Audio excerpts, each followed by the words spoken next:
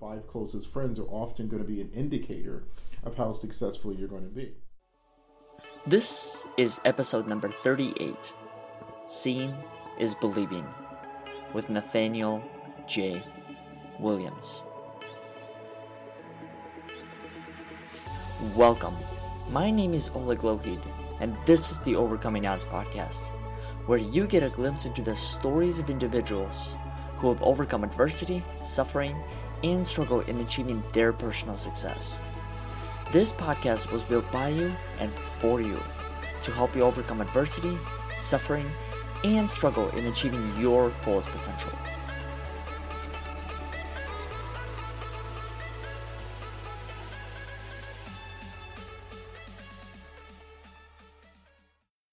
Before I introduce today's guest, I'd like to make a brief announcement and invite all of our listeners to our upcoming conference on October 20th in Philadelphia. A conference where you will have a chance to connect with hundreds of other people who are going through a similar journey that you are. A conference where you will get a chance to hear from speakers from all over the country, including Adele Harris, Tiffany Jacobs, April Dinwiddie, Stacy Johnson, Nathaniel Williams, and myself included. For more information, please go to overcomingodds.today/path to resilience. Now, let's get back to our guest. Anything is possible if you believe in yourself. He said, I didn't want to be a Catholic nun, but I wanted to be the executive director. I wanted to be the person who was able to make things happen for children. So, at the age of 12, I started signing my name, Nathaniel J. Williams, Executive Director. Tune in to today's episode as we talk about the importance of visualization, the importance of having the right environment, and cultivating the type of behaviors that you ultimately want to have within your life, and tips and tricks for dealing with some of your traumatic experiences. Without further ado, please welcome Nathaniel J. Williams. Thank you so much. My pleasure. For being on the show. And what I wanted to do is, first I wanted to introduce you, why I decided to have you on this particular podcast. And the biggest reason for that is you are someone who's been there and done that when it comes to living in foster care, and then now you're doing the work that you do to help benefit a lot of the people that you might have seen as being yourself and some of the other siblings that went through a lot of the struggles and pain points. So with that said, I wanted to give you a brief time to introduce yourself and the work that you're doing and how that's impacting some of the local community here in Philadelphia. Sure. As you said, I was in foster care and went into foster care at the age of 5. My mother passed away from a cranial aneurysm, and she had 12 kids. 10 of them were still living with her. 2 were old enough to be on their own. So those 10 that were living with her had to go into foster care because there was no one that was able to take care of them. And you just have to imagine a phone call being made that your sister passed away, and her 10 kids, and are you willing to take 10 kids? And I'm sure no one was that crazy. So we were divided basically 2 each to foster homes and group homes. And I spent the next 13 years in foster homes and in group homes before aging out of the system at 18. And always wanted to have an impact, and being in care, I always say, if I could run the show, things would be better. It'd be a lot better. So worked to do that, and eventually opened up Child First Services, and have been doing this job for the last 25 years as the CEO and president. And we primarily run group homes for youngsters. Generally, there are 6 kids in each group home, and they're majority of them are teenagers. We do have kids as young in our Mother Baby program as young as 2 months old, and in our other programs where kids are young adults are 21. So we have 21 group homes that span 175 miles on the eastern side of the state of Pennsylvania, and again, trying to provide individualized support in those small group homes to help kids get over the challenges of being in foster care. It's very interesting that you say that. I mean, it's obviously quite the operation that you've grown over the years, and I'm sure it did take years, and the struggles and all the things that you had to get to have that many group homes to begin with. I want to jump back and actually explore a little bit. When did you first have this idea that, okay, this is what needs to be built? And then the second part is, how did you develop that confidence within yourself, saying, no matter what other opinion I receive along the way, I'm still going to continue on with this goal of building this facility? Sure. It was really the work of a Catholic nun who was the executive director of the agency that I was in. It's an agency in Rockland County outside of New York called St. Dominic's Home. And I was sitting on the steps of her office, and she comes walking out and says, Nat, what are you doing here? You're supposed to be on the playground. And I said, well, my brothers and sisters were supposed to come visit today, but their vehicle broke down and they're not coming. So I think she could see that I was a little bit sad. She said, sit there for a minute. I'm going to go and I'm going to come back. And because it was a large campus with several hundred kids, we had a storeroom. And so she went downstairs to the storeroom, and she had to be in her early 60s, and she carried up this bicycle, probably 25, 30 steps, to give it to me. So I thanked her very much, and then took the bicycle, went back to the cottage, and said, everybody, I got a new bicycle. And they started asking me to ride it. And one of my housemates was riding the bicycle down the driveway, and that's when it dawned on me. If I wasn't careful, that was going to be the story of the rest of my life, telling a sad story and waiting for a handout. But I really liked what Sister Mary Patrick did. She saw a problem and she solved it. And that was the day in which I recognized that that's what I wanted to be. I didn't want to be a Catholic nun, but I wanted to be the executive director. I wanted to be the person who was able to make things happen for children. And so I started at 12 years old, signing my name, Nathaniel J. Williams, Executive Director. It took me another 12 years for that to be my title, but it's been my title ever since. So that was the day I realized by that gift, it was a gift of a bicycle, but so much more than that. That gave me some clarity that's what I wanted to do. So I think going back to your second question is, that was where the confidence came from. This Sister Mary Patrick was probably the kindest person, and now that I know what I know, probably the least likely person to be the executive director. She just had no, mean bone in her body, and I think was trying to make everybody happy. But that quality was what made a difference to me, that she cared when she didn't really have to, and she wanted to impact and wanted to use the resources of the agency to make things better. And this agency was built on orphans, and there was probably 200 kids there, and me and another kid were probably the only orphans. And this is in the late 70s, early 80s. That even orphanages at that point were not for orphans; they were for kids that had families who were not able to care for them. Temporary housing. Right. And so one of the things that people always say to me is that, oh, Nat, you understand these kids and what they're going through. They're going through something a little different than what I did. My mom was dead, and there's nothing I can do. My father was unknown and is not even listed on my birth certificate. These children that we find are being supported by agencies today have living, breathing mothers and fathers who have often chosen or been led down a path that has pulled them away from their child. And that's a different kind of pain than when you have someone that can never come back.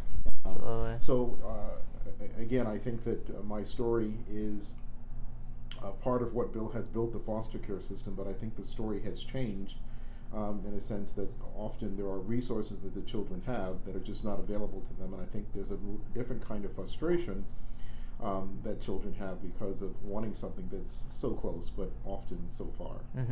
Back in the day when you were going through the foster care system with a lot of the siblings, based on what I've read, who paved the way within kind of your family of those children, as far as, okay, this is how long we may want to stay, this is how to get out, this is what to do when you get out?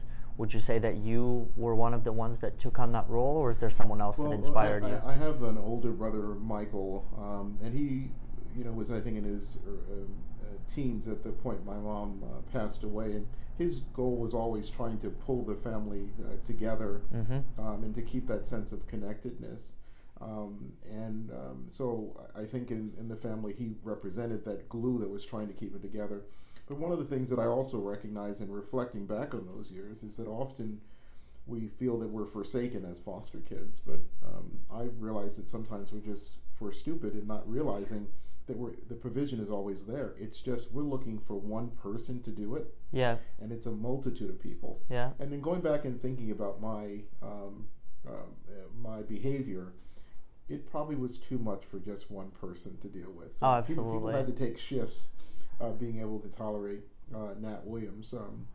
So I think that's part of it, is that it's just the model that we have. We think we're supposed to have a traditional model, but I think life has told us over and over again our model is totally different. But we keep wanting to look at what other people have and recognize we don't have that. So I think that throughout my life I could always find a different person where one person stopped, another person began. But again, I was looking for one person to rise up to replace my mother, and that just was not going to be the case. It's interesting that you mentioned the fact that dealing with different behaviors in circumstances like that. I remember when I first came to the States, and a lot of this has to do with the fact that I didn't really speak any English to begin with. The words I knew were hi, how are you, yes and no, which is really not enough to take you anywhere at that time. So a lot of the behaviors I experienced were just emotions because of misunderstanding. I felt like I might have had an idea of what my parents were trying to say, but I couldn't respond to them fast enough. So you bring up a good point with having so many different people in your life play a role, which firmly made me believe that every single person is of value and has a story that's unique to this world. And so from that point on, it made me realize that it doesn't make sense to put people on a pedestal and look at them any differently, but rather look at them and say, okay, this person has become a celebrity because of hard work or because of connections or because of other factors. This person is striving towards this, and these are the things that make up their work ethic and their mindset and all those things. So it's good that you bring that up, because I think it does make you well-rounded and more down to earth when it comes to human relationships. No question about it. I want to jump into today's topic, and that is dealing with traumatic experiences. And the question I have for you is, when did you first recognize the type of impact that trauma has had on your life? Sure. It was pretty real early on, and just when you listen to other people's stories and you try to reconcile them to your story, you realize that my story sometimes was more traumatic and more challenging than others. So that was the beginning of just often trying to find someone else who had a similar experience, and mine was somewhat of a challenge. But one of the things that we've learned later in life is that there are probably about, we have a list of 74 different traumatic experiences that people can have.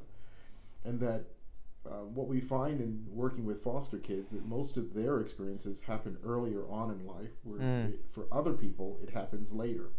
So they experience death and drug addiction and name calling and bullying and some of the other things that some people experience later. It's front loaded for foster kids. And so what we now understand is that most people are going to go through these. It's just when. And I think we have to do a better job as a society letting people know, here's the list of bad things that can happen. So be on notice and be thankful when they happen later, when you're most likely able to develop mentally to deal with them.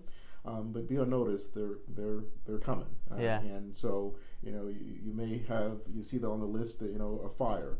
Well, you may have not experienced that when you're young, but you go camping and you do something wrong, and bingo, you have a fire bigger than life.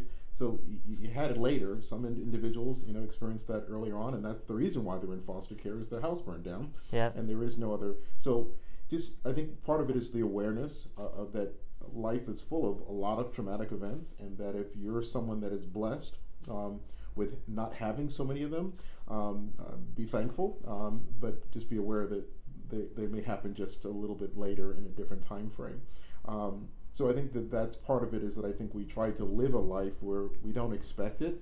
And again, we try to share that list of challenging life events with people, just to say, be on notice, these are the kind of things that can happen. And more importantly, these are the kind of things that you can do to help yourself deal with them a little differently. So just one example is that we've looked at friends, and there was some research I read years ago that talked about your 5 closest friends are often going to be an indicator of how successful you're going to be. And for many years, I would share that information. And then it dawned on me, maybe about 2 months ago, that my 5 closest friends are not people; they're behaviors, and their behaviors of what we call is water me, which is H2OME, which is humor, humility, optimism, mindfulness, and empowerment. And that if I walk with those 5 friends, that's going to make a world of difference. And also from a spiritual standpoint, people often ask is, how is your higher power with you? Well, that's how he's with me, with humor, humility, optimism, mindfulness, and empowerment. And if I walk through those events, those traumatic events that happen, with that as my 5 closest friends, and stop looking for physical people. But even if I look for physical people, I'm looking for those 5 qualities in those physical people, it begins to change the game. And on the other side of that, we have an acronym called GRABS, that often we find ourselves with our 5 closest friends who are grandiose, raging, arrogant, blind, and selfish. So as opposed to the 5 qualities that we're supposed to be looking for, our 5 closest friends, we often get those people and places and things that want to grab from us. And as we deal with trauma, and trying to deal with trauma with grandiosity, raging, arrogance, blindness, and selfishness, it makes it even worse. So I think for us, it's often we're just one understanding away from success, and that's why fellowship and the sense of community is so important. And one of the challenges of growing up in the foster care system is that you're so used to very transient relationships, and you need a steady as you go kind of support. And I think our often foster children and their trauma is more exaggerated, is because they're stopping and going and picking up so many transitions, so that there isn't that continuity between that. But again, I think that keeping those 5 closest friends with you, that allows you to go through those circumstances no matter who you run into, and to be able to determine whether this is a good person, place, or thing for me based on whether or not those things are things that are present in the environment. So trauma is going to happen. It's just that we can do a better job of letting people know and being aware that this is what they look like, and then more importantly, how do you deal with them, and ways in which to cope with the circumstance. Are there traumatic experiences that you still deal with, and if so, how do you deal with a lot of them, and what steps may you have for some other people? So if those traumatic events are given to your life, they're never leaving you. It will always be a residue, but that's what you want it to be. You want it to be a residue as opposed to something that consumes you. So I will always be an orphan. I will always be a person who's lost his mom at age 5. I will always be, someone who has had challenges with self-esteem. That will always be who I am. And I think often we try to erase it, but it was given to us, I believe, as an assignment to show people that it can be overcome. So I think that's the piece where I think people make a big mistake is they just want to, like, it goes away. That's what makes you, who Human, you are, and that's what makes you who I am. It's that unique experience is part of what makes you special. So I encourage people to figure out a way to make it work for you, and to figure out a way that you can help it work for other people. So one of the things that I see with foster kids is on a given day there's 400,000 to 500,000 children in foster care, which if you look at it numbers wise, and who comes in and leaves in a year's time is about 800,000. That would make them the 13th largest city in the United States. But when I go out and I try to find people to work with the children, they're not foster kids. So I think when I looked at a study recently, there are 13 million out of 350 million people who have had experience in the foster care system. When I go out and I look for people to come in and do this work, I don't know where the 13 million are. And I think part of the trauma is you want to run away from it. But who better to begin to understand? So when you look at foster parents and adoptive parents, often they're not people, they're not of the 13 million. And part of our challenge is to let people know this experience you had it's not something you should run away from. You should run to it. You've been given an awareness and a knowledge about circumstances that others don't have, and really try to find a way to make it work for you. So I think part of the understanding of trauma, it happens to everyone. We all have different ways in which we respond to it, but it's something you're not going to go through life not having it. Yeah, absolutely. I like what you said about the fact that, it's one of those things where it's part of life, and I think somehow making it not necessarily even into your advantage, but more so recognizing that these are the things that happen to me. What do I do about them? One of the things that I've learned, actually, as I was flying into Philadelphia, I was on a plane. I was on a $32 flight coming to Philadelphia, Wow. and I was sitting next to a baby, the only baby on the plane, just FYI. And the whole 2 hour, out of the 2 hours, I want to say about an hour and 40 minutes, an hour and 30 minutes, the baby kept crying. And so for me, once I heard that, in my mind, I was like, okay, it's going to be this type of flight, but hey, what do I do with this? So I just sat back and relaxed and meditated, and one of the things I started doing was I started writing kind of my story in a way that I can tell other people, and that is, I've lived a life, to my knowledge, that has been authentic as far as, I don't hide things. I tell it as is, because I think that's how you can allow other people to understand that your experiences matter and your experiences are unique. And it's, I think, our job as people that once we get to that point, to tell that story, and then from there to encourage other people. And I know that within this field, especially foster care and adoption, you bring up a good point with having such a small percentage of the bigger pie being those that have been in the system. And you said, okay, it's not like I can go out in the street and say, who is the former foster youth that we're looking for people to hire? You have to seek them out. And I think what ends up drawing and building a lot of this community is that story, is empowering people to tell their story. So with that, how did you start telling your story? It really was by invitation, that someone said, hey, this is something that people need to hear about. And so one of the things that someone pointed out is that I've written about 11 or 12 books, but never about my story. It really was about lessons learned on that journey that people would call my story. Hopefully one day I'll sit down and actually write this story. But I want to, when you start getting older, you start realizing that, you're not done yet. So if I hold off writing the story, I realize I have more time.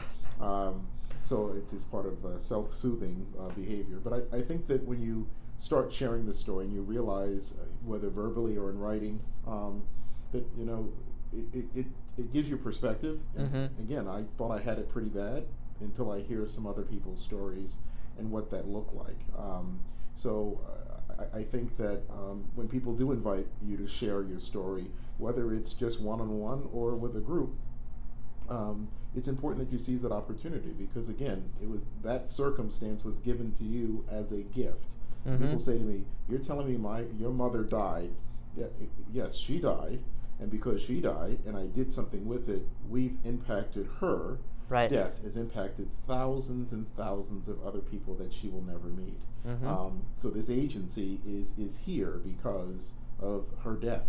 And so we have to take those circumstances that could be perceived as trauma and figure out a way, how do I make this work for me, but also for other people, and share that story, because often in the sharing of the story, you're going to realize it's not as bad as you thought. Yeah. But if you stay inside your head and recycle that story, it's going to sound worse and worse as you recycle it more and more. So that telling the story is therapeutic in lots of different ways, for you as well as for other people, to help them with their perspective too.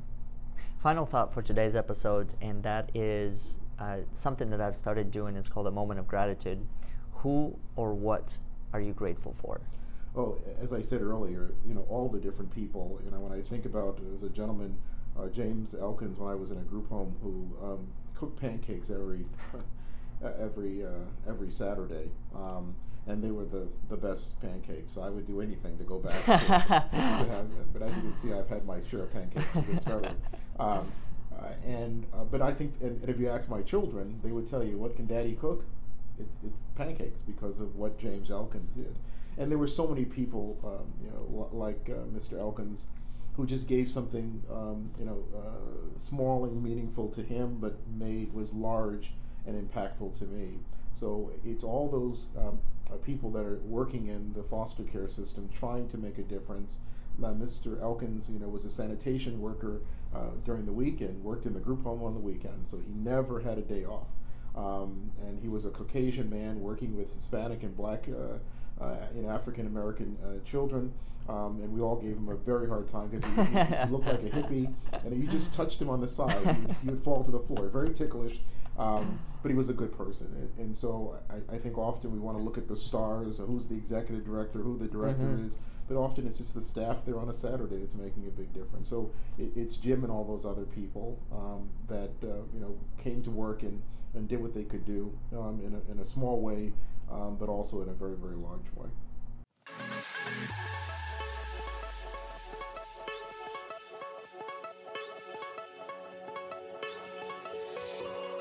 Thank you all for listening to today's episode. I hope you enjoyed it as much as I did. If you haven't done so already, feel free to subscribe to our weekly newsletter so you can receive all of our latest episodes, featured stand-up and speak-up stories, and ways you can be involved with overcoming odds. Once again, thank you for listening, and we'll look forward to having you next week.